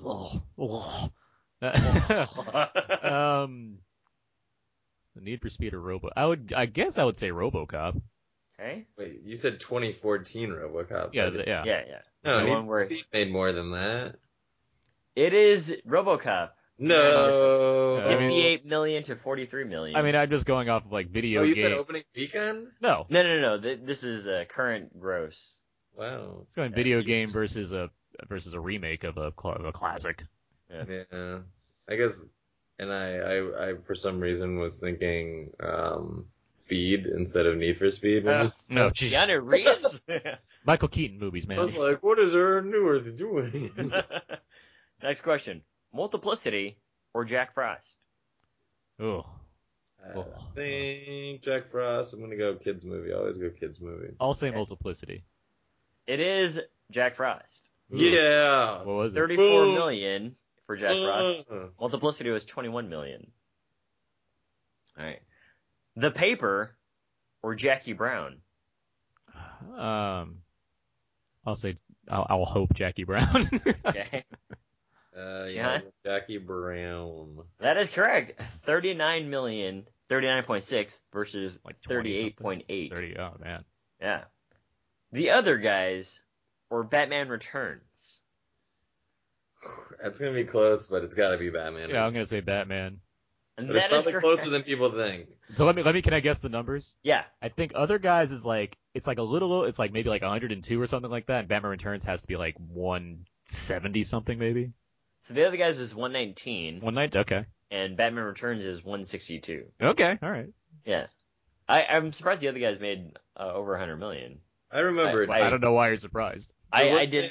Was it rated R? No, it's PG-13. Will Ferrell, Mark Wahlberg comedy. That makes money. That's what that does. I know that makes money, but I was trying to think. I thought it wasn't R because it was like, look at this rated R comedy it did. And then Mr. Mom or Beetlejuice? I'll say Beetlejuice. Okay. That's tricky though. But yeah, I'll say Beetlejuice. Mr. Mom. Oof! It was Beetlejuice. No. 73 million to 64 million. Mr. Mom did pretty well. That was a funny movie, Mr. Mom. You should go see it. Yeah. That was games there. So Aaron, you have one more than John. You guys tied on 3 of them. Yes. So you win. Yeah, did it. You did it. You know your Michael Keaton box office. Right, well, I had to go to the different answer on the last question. If it was a tie, I would just make you guys do your not favorite. First or last. Yeah, not first or last. With all the Birdman noises as well. If you're not first, you're last. So that was games. Great. Well, with that out of the way, let's do a little Out Now Presents What's Out Now. These are movies that are coming out on DVD or Blu-ray or streaming this week, and we have another host of movies here. First up, we have 22 Jump Street. Yeah, go see it. That's funny. John, did you see 22 Jump Street? Yeah. Did you like it? I laughed.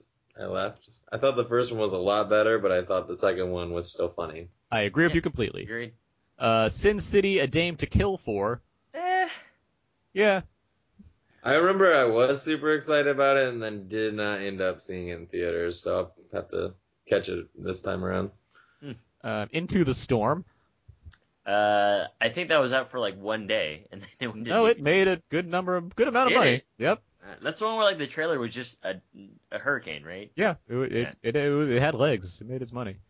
Let's see. And So It Goes. This is a Rob Reiner movie with Michael Douglas and Diane Keaton, which is no one's ever going to remember this ever, so don't worry about it.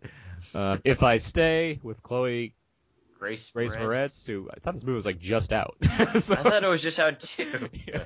Didn't it come out around the same time as Fault in Our Stars or something? No, it was just out. It came out like in September. Oh. Fault in Our Stars was back in June. Oh wow, I'm off. And that movie was good and made money. Let's see, The Wind Rises. Yes, go see it. And with The Wind Rises, there's also Princess Mononoke and Kiki's Delivery Service also making their Blu-ray. Princess Mononoke is one of my favorite Hayao Miyazaki films. I know a lot of people like Spirited Away, but Princess Mononoke. It seems to be up in it seems to be those are the two that people hold the highest. But I mean, like his original stuff, or not original, but his earlier stuff, I enjoy immensely as well. Like My Neighbor Totoro and Kiki's Delivery Service is really funny. The American version has Phil Hartman as the cat. And John, we saw The Wind Rises in theaters together. I know, that was a while ago. That's the only time I've been to that Santa Monica theater, too. Yeah. There's also Automata. This is a sci-fi film with Antonio Banderas. Oh, I thought that was going to get a wide release. I guess not. It had a limit. There's another movie that looks like it called Ex Machina that's coming out. But, no, it's the one with Antonio Banderas and the robots learn. Well, yeah, it came out for a little bit and it was on VOD and now it's on Blu-ray. Okay.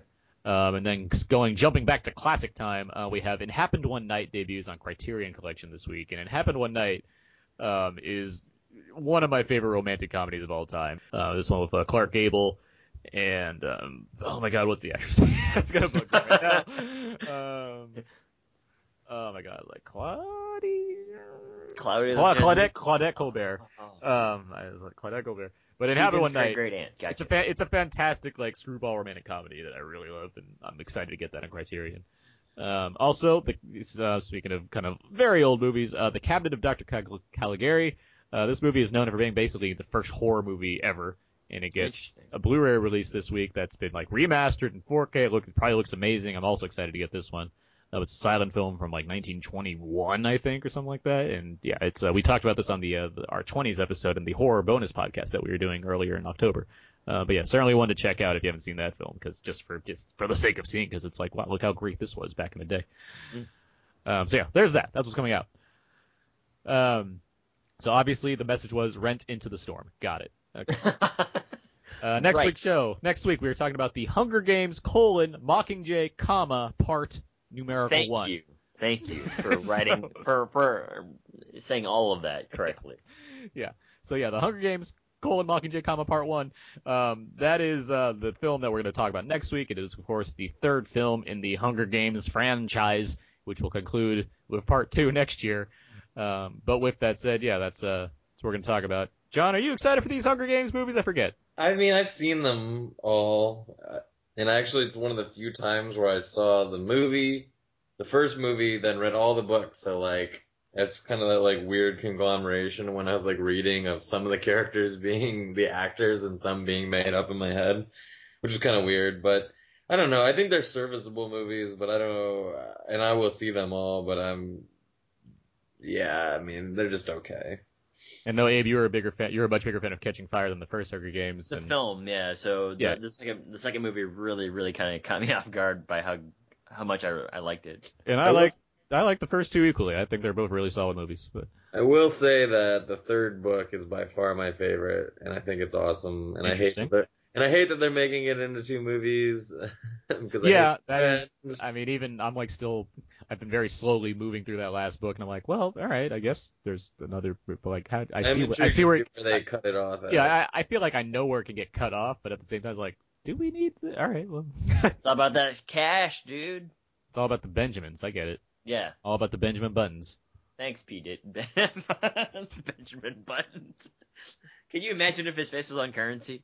I can imagine, because on one side it'd be older, and on the other side it'd be younger. Precisely. All right. Okay, so last thing before we wrap up here. What should people go see now, and what do you plan to see next? John, what movie would you say people should go see now, and what do you plan to see next? I mean, I think people should go see Interstellar, and I plan on going, hopefully still catching Whiplash before it gets out of theater. Abe? So I also agree that you should see Interstellar, preferably in IMAX if you have one nearby. And I'm missing out on a lot of movies. I haven't seen John Wick, and I haven't seen Big Hero 6 yet. I've really got to catch up. I thought you were going to see Big Hero 6 last week, like after the podcast. I was going to. Then you had to buy a turkey? Yes, I actually did go buy a turkey. Okay. I would say go see Interstellar in IMAX if you can, before The Hobbit takes over all those theaters. And I would also go see Rosewater. Just because I'm glad Jon Stewart made a very good movie, and I'm happy that it's playing in enough theaters where people could actually go and see that. What am I going to see next? I really want to see Whiplash again, just because I really loved it. I don't know. Like, I've seen so much recently. I guess I want to see Laggies. I know that's out there somewhere. Laggies. I love Sam Rockwell. Why does that sound familiar? So Sam Rockwell and Keira Knightley and Chloe and If I Stay is Chloe Grace Moretz, of course. But Sam Rockwell does it for me. So honestly, I have no really, like, The Theory of Everything, like, that's out, but I have no real interest in seeing it. Like, it's around, but it's like, do I want it? I mean, I'm sure it's probably what it is, but I just don't care that much. Same with The Imitation Game. That's not out yet, but The Imitation Game and The Theory, if they kind of give me that one, I'm a little bit less interested in seeing, but I hear that it's pretty good. They're probably good. I feel like I got it already, I guess. But yeah, all right. Enough pounding movies we haven't seen. Go see Interstellar, I think. That was the takeaway in IMAX. Yeah, in IMAX. Yeah. With all that said, and see John Wick. I'll say that too, because I certainly recommend that one. With all that said, that's going to do it for this week's episode of Out Now with Aaron and Abe. You can find more of my work on my personal blog, thecodeofzeke.com, where you can find all of my written movie reviews, as well as at wiseofblue.com, where you can find my reviews there for Blu-rays as well as the movies. You can also find me on Twitter at AaronsPS4. Abe? You can find more fun stuff at walrusmoose.blogspot.com and twitter.com/walrusmoose. Hashtag Teenage Mutant Ninja Turtles? Not just TMNT? I should have gone with that. John? You can find, actually my news writing, for now, the Hollywood, West Hollywood, Miracle Mile places in Los Angeles at BeverlyPress.com. So, new gig, probably more relevant writing to our listeners who are here in LA too. Very cool. And, thanks for that. Are you on Twitter? Did you say that? Mention? Oh, I mean, I'm at Sir John Van Dyke. Don't sell it short, brah. You can only put Twitter on there. I retweet sports things and yell at the Iowa Hawkeye football game on Saturdays. That's pretty much that happens. So what you're saying is, if you like Iowa football, John Van Dyke is your voice of reason. Yeah. Go Hawkeyes. Nothing but reasonable on there.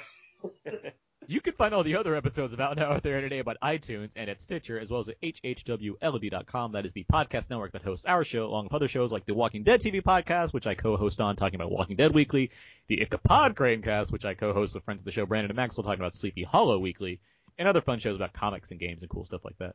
You can also find our episodes over at outnow.podomatic.com, as well as soundcloud.com/outnowpodcast. Feel free to email us your thoughts on Birdman and more at outnowpodcast@gmail.com. I'm also aware that we did have a contest going, and I have not forgotten about that. I just want to give a little more time for people to catch up if in case they haven't heard those rules yet.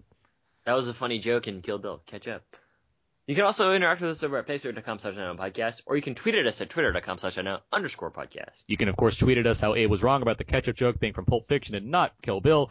You can also remind people that outnowpodcast.tumblr.com is a place where you can follow us as well. And feel free to use our voicemail line, 972-798-3830. You can send us an audio recording of yourself talking about something that you think we should bring up on the show or a comment on said thing. Send us an audio recording of yourself. Or use that voicemail line, 972-798-3830. That'd be fun. Yeah. So with all that said, John, thank you for joining us to talk about Birdman today. You are welcome, sir. Sure. And yeah. Thanks for having me. Oh yeah, for sure. Yeah, thank you for being on. Lots of fun conversation. And until next week when we talk about the Hunger Games, Mockingjay, Part 1. That's going to do it. So, until next time, so long. And goodbye.